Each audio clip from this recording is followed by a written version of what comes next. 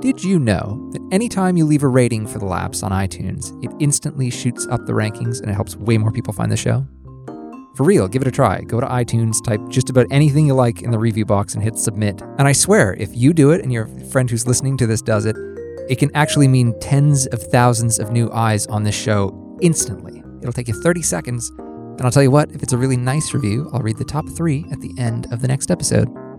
By the way, maybe you've heard this before, maybe even from me, but the only reason that this show exists at all, full stop, do not pass go, is because of the incredibly kind people who support me and the show that I love to make for you at patreon.com/thelaps. I know giving away money on the internet to a stranger for something you already get for free sounds like a crazy proposition, but for now at least, say for the very largest shows, podcasts are sort of stuck in this space. The kind of incredible thing is somehow through Patreon, I find I have a much closer connection to my audience than I ever had before. I now have the Lap Storytelling Club for anyone who donates even $1, and it makes it easier than ever for me to interact with the people that listen to this show, for them to interact with me, and to hear the stories of my life as they actually happen. Our very first video documentary minisode was posted last month as well, and I try to give as many incentives as possible because I know how hard it is to actually get somebody to pause a podcast and to hit donate. You can make this show possible. You can be one of the few to pause and to support at patreon.com/thelaps. With that said, thank you and please enjoy the show. Hello, everybody. Welcome to the Lap Storytelling Podcast, where we tell true stories gussied up. I'm your host, Kyle Jest. Today, we have a story that, if you couldn't guess from the title, is going to get violent. This is a sound-rich show, so fair warning. If you got kids in the room, yada, yada, yada. This episode is a bit different from the ones that we've run in the past because while it's produced by myself, the effects and the pacing of the story, this is not my interview. All the credit for this goes to the outstanding work of Megan McChesney, who runs her own storytelling podcast called The Lip. The original version of this story is The Lip's premiere episode, so if this episode does it for you, she's more exceptional storytellers on her show. Check it out. You can catch a link at the end of this episode. I'm calling this one Mark Velvet Murder. See with your ears, this is The Laps.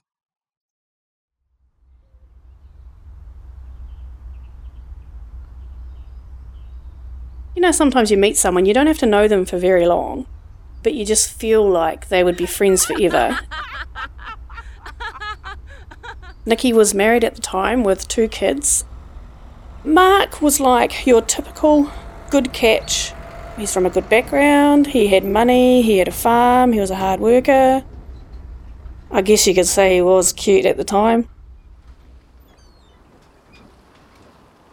We went on holiday together, me and Nick and Mark and his brother and another couple of mates. Mark got a bit drunk, yelled at me, "This is all your fucking fault." Chased Nikki out the door. She's outside the toilets crying because he'd come up and punched her, knocked her over and punched her in the back. She'd had enough. Court decided that Nikki would take the kids out there on a Friday night and Mark would bring them back on a Sunday. Mark was saying horrible things to Nikki when she dropped the kids off. Just the usual. Fat slut. Nobody wants you. So she started taking a family member. And then one night after work, she said to me, "Well, I've got to go and drop the kids off at the farm on Friday. Do you want to come with me?" Every time we dropped the kids off, when we got home, we would go to the pub. That became our regular Friday night thing. Meanwhile, Mark starts seeing an escort by the name of Jan. I think her prostitute name was Black Velvet. Her and Mark had motorbikes, they went cruising. She called out there a couple of times, and then after that she just kind of moved in. The money on the farm started going down, down, down, down, down.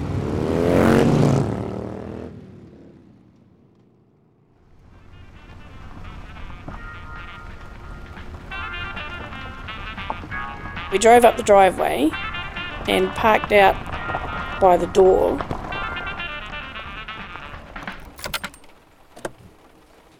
Nikki got the kids out of the car and took them into the front door. At the same time, Jan walked around the back of the car and into the side of the shed. That was a bit weird. So I looked towards the front door and I saw the kids were being dragged inside, and so was Nikki.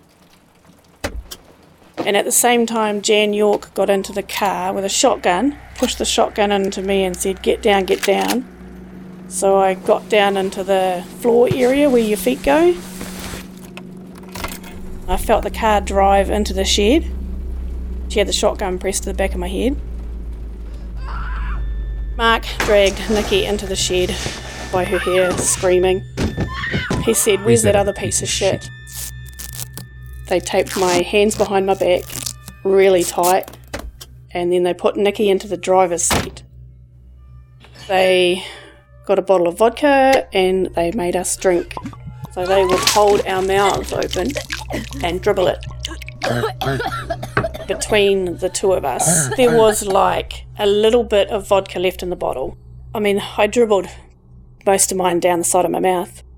Mark, maybe he notices. Because the next thing Diane knows, Mark is pressing a joint between her lips. It's the first time I've ever had marijuana, ever. Mark moves from Diane to Nikki. No matter what she hears, Diane can't see what's happening. I couldn't really, every time I looked over at Nikki, they would tell me to turn my fucking head away.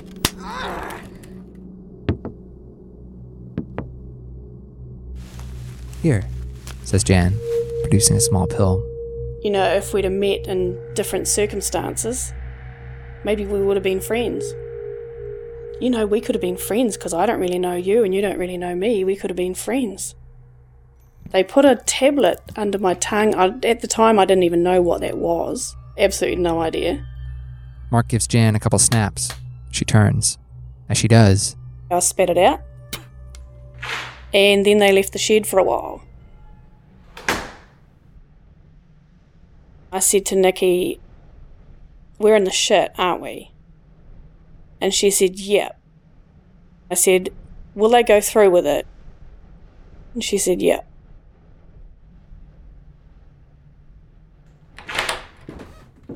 They put pillowcases over our heads.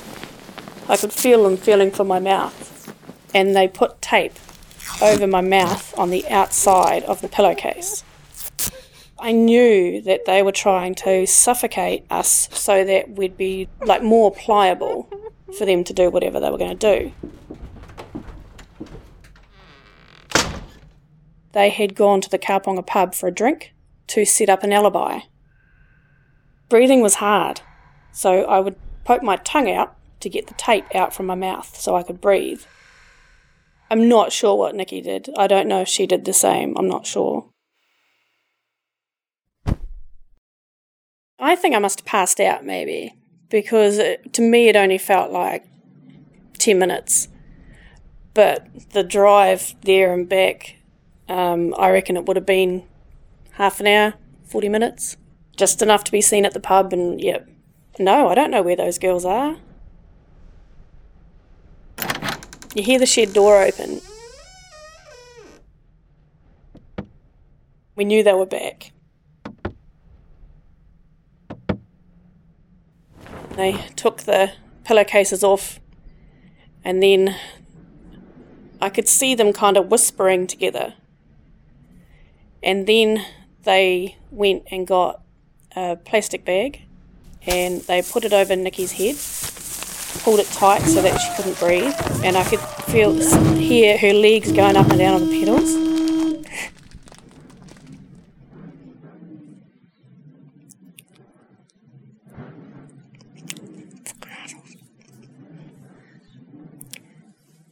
And that was Mark doing that.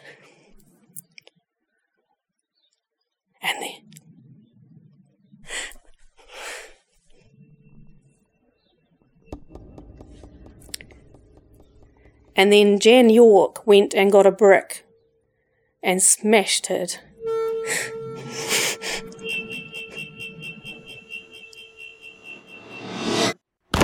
And smashed it on Nikki's head.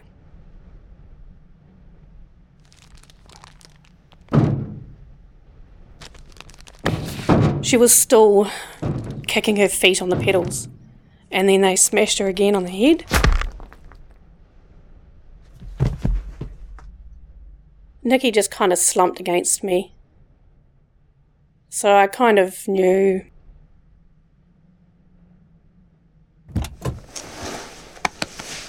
They took her out of the front seat of the car and they put her in the back seat of the car. And then Mark got in the driver's side, backed the car out of the shed, and we were driving down the road. I slumped myself against the side of the car, hoping that he would just think that I was out. I had this thought, I could open the door and jump out. I could do that. But I kind of thought, I'm not exactly sure where it is or where I am because I'm not looking out the window. The street lights were on. Some of the shop fronts lights were on. I think it was about midnight. We drove out to the beach cliff top, and I knew where we were because I'd been there before. Mark Goodwin got out of the car, dragged Nikki out of the back seat. Jan York had followed us in the other car. Mark came into the driver's seat again, and he said, we can't have that still on your arms. So he ripped the tape off, dragged me over into the front seat, and shut the door. You can go home now. Oh my God, really? Is he really going to leave me there? I felt a jerking. I tried the handbrake, I tried pushing the foot on the brakes, I tried everything to stop that car.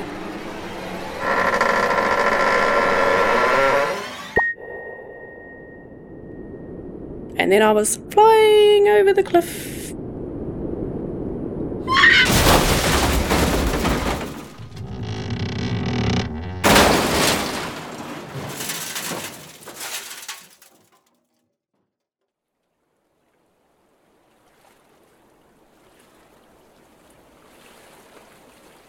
I just couldn't believe I was alive for a start. You know how some people say in certain instances of injury, you don't feel the pain. When the car landed almost vertical and then rolled onto its roof.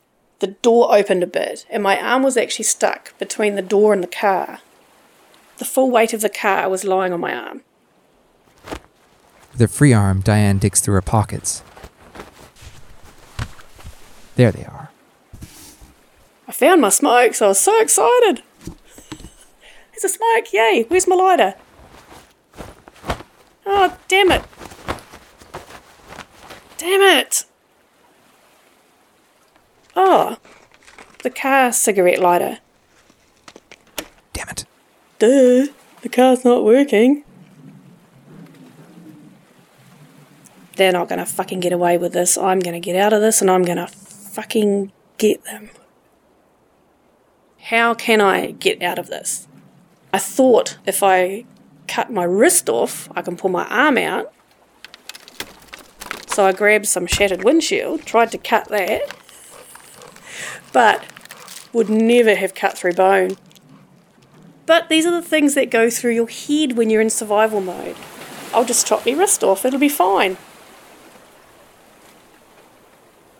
Diane doesn't know how long she's been stuck. It's still dark out. But down there on the rocks, even though she can't see it, there's a sense that something is coming. The tide's coming in. The waves started getting higher and higher. Of course, you started getting a bit of water from the waves. I was holding my breath and thinking, oh God, I'll just take a gulp, and it'll be over quick. The very next minute, a huge wave came in, lifted the whole car up, lifted me and turned me around, and my arm was free. I like to believe it was Nikki. I think the sun was just coming up because I saw boulders. I went over to one of those boulders and just hugged it. The waves were very, very strong. And I remember hearing a noise and I looked over and there was a bloomin' seal on the next rock over. And he looked at me and I looked at him and we were just like this, and all of a sudden he went and took off. The walkway was round to my right, so I kind of went from rock to boulder to boulder. A couple of waves were really strong and I had to really grip the rock so I wouldn't get sucked out. There was like a little inlet and then some farmland up there. I took my jeans off and my jersey off and I started swimming it, and I was halfway across and I was like, oh, what am I going to do now? And that's when I saw there was a walkway up to the cliff top. Thank God for that. Getting out of the water, it was freezing cold, so I was only in my t-shirt and knickers. Walked up the track. I didn't have my glasses on because I'm blind without my glasses. And then I heard a loud engined car, and that's what his one is. And I thought, oh, he's come back. I huddled in the corner up the top, trying to make myself as small as possible. There was like a farmer's fence post, that was it.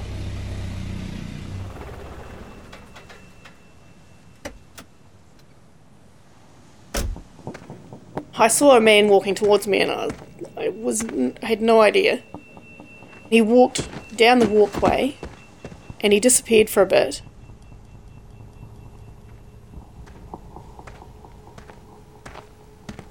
Then he came back up. He sees her. Oh, you all right? And I said, no, I'm not.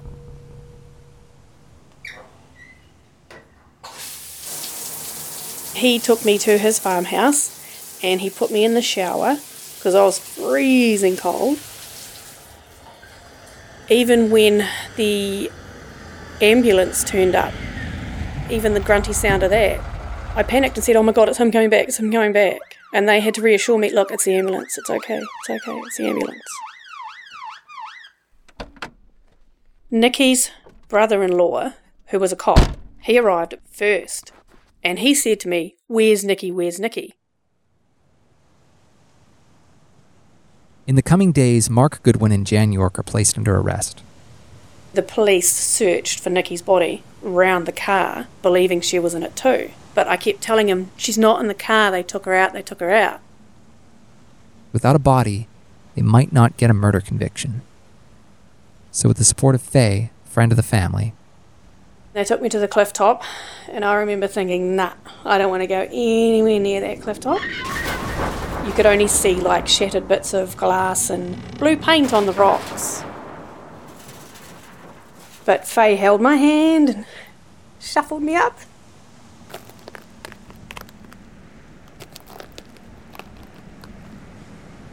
This is going to help the police get those assholes. At the time of going to trial, Nikki's body was still missing. Mark Goodwin pled guilty on the grounds that he had left Nikki at the cliff top and somebody else had taken her away. But the evidence was so strong, his lawyer came out and said, okay, we're going to take a plea deal. Life in prison. Eligible for parole after 12 years. Jan York pleaded guilty. Just before sentencing, Jan York told the police whereabouts Nikki's body was, but she couldn't show them the exact area. So they went and got Mark out of prison, and Mark showed them exactly where she was. Life in prison. Eligible for parole after 13 years. It did knock my faith in human nature for a little while. Smells, sounds, the ripping of masking tape. Hate that sound. I used to be quite shy around new situations. I'd never go anywhere on my own. I think since this has happened, I don't know whether you'd call it, I just don't give a shit. I don't feel sad or depressed or anything like that. It's all anger against them. There's a lot of people that say that to forgive is divine, and if you forgive, then, away to be lifted. I actually don't believe that. I did used to believe that, but I don't now. Every other case that I see where a killer worms out of a sentence, it makes me so mad. I actually think that you can hold on to that anger and hate as long as you want. As long as it doesn't enfold in on you, it's fine. And as long as it doesn't cut you up, it's fine. Why should I forgive them for what they've done? What they've done is unforgivable. We don't want them anywhere near Taranaki, and they seem to be on our side. If the parole board comes back and says, yeah, he'll be right, we'll let him back there. If they come back and say that, his dad really needs the help on the farm, and I've already said, sell up the farm and buy somewhere else, you can happily live together, I don't care. Over my fucking dead body.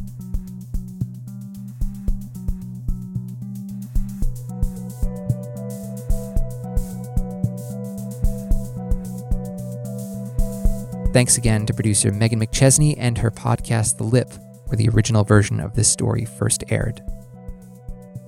Diane has sought restorative justice for her attempted murder. Since then, Mark Goodwin and Jan York have both been released from prison. You can hear more about that and other stories on The Lip at thelippodcast.kiwi.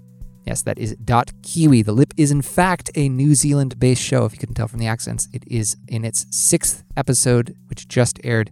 Go give it some love. Megan is continuing to scour New Zealand for more stories like the one you just heard.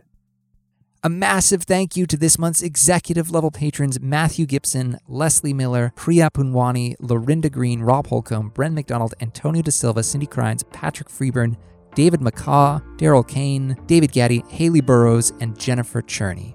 You folks are the reason that I can do this. If you too want to be part of making this show possible, I'm working towards an extra special episode when we hit our next goal for as little as $1 a month at patreon.com/thelapse. If you have a story to tell, please get in touch with me. I want to hear from you. I'm at stories@thelapse.org. And if you don't have a story, you just want to keep up on the show, you can follow me at The Lapse Podcast on Facebook, Instagram, and Twitter. Different posts on different accounts. Follow them all to keep up with them all. And hey, if you're listening to this on an Apple device, you have an iTunes account, please do me a favor. Just leave a review on iTunes. Take 30 seconds. It's been a while since we've been featured, but an influx of new reviews will put us right back at the front in the spotlight. I read every single one of them, so you might make my day. My name is Kyle Gest, and this was The Lapse. Thank you so much for listening.